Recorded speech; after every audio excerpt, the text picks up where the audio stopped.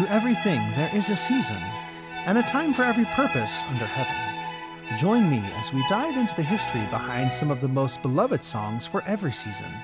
Seasons of celebration, seasons of gratitude, and seasons of anticipation, and more. In each episode, I'll explain the history of a well-known song, and then perform some of it for you, copyright willing. My name is Michael D. Young, and today I'm going to discuss How Can I Keep From Singing?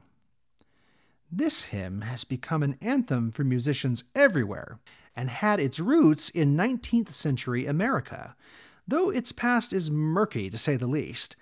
Baptist minister Robert Wadsworth Lowry wrote the music to the original version in 1869, but there have been many adaptations since, including the addition of a third verse. Lowry was also the author of the beloved hymn, Shall We Gather at the River?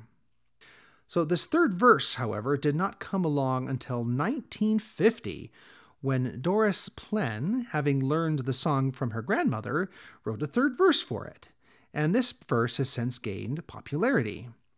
Singer and folk revivalist Pete Seeger first published this new verse in Sing Out magazine, and subsequently recorded a version of it that toned down the more overtly religious references. Lowry published the hymn in his collection Bright Jewels for the Sunday School, but he only takes credit for the music there and does not mention where he got the words. The earliest published version of the words actually appeared before that in 1868 in the newspaper The New York Observer under the title Always Rejoicing. In this instance, it was attributed to someone named Pauline T., though it's not clear exactly who this person is.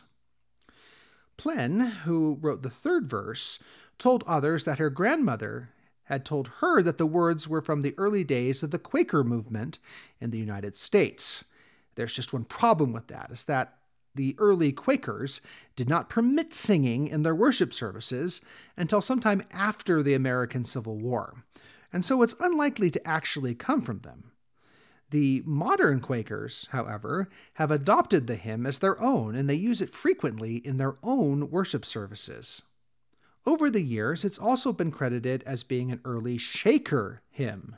The Quakers and the Shakers are two completely different religious movements, but no evidence for this has ever been brought forth.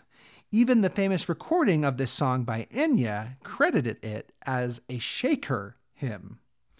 Well, wherever it came from, it is a beautiful, timeless piece of music, and one that hits home for anyone who loves to sing.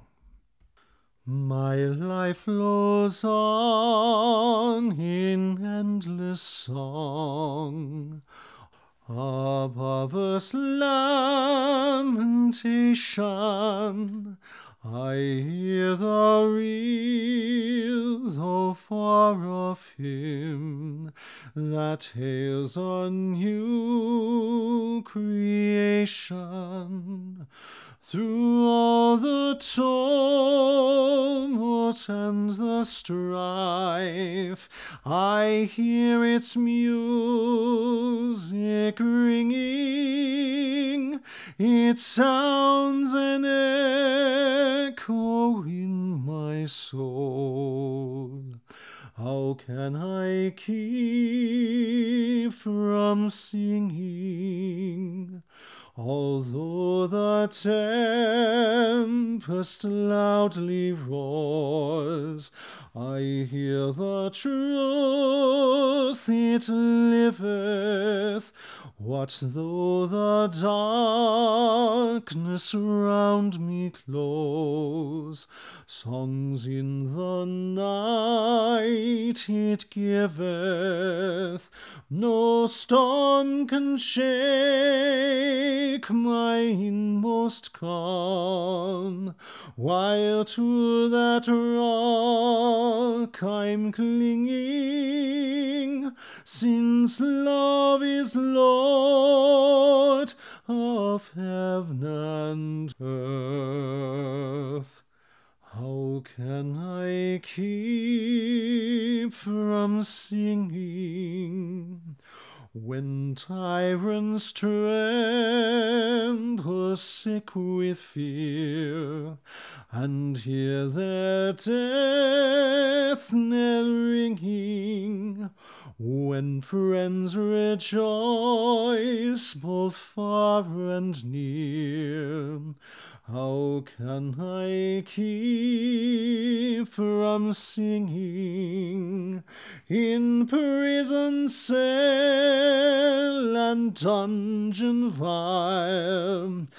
Our thoughts to them are winging, when friends by shame are undefiled.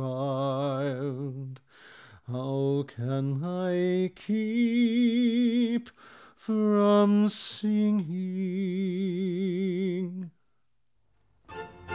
Thank you for listening. May music fill this and every season of your life.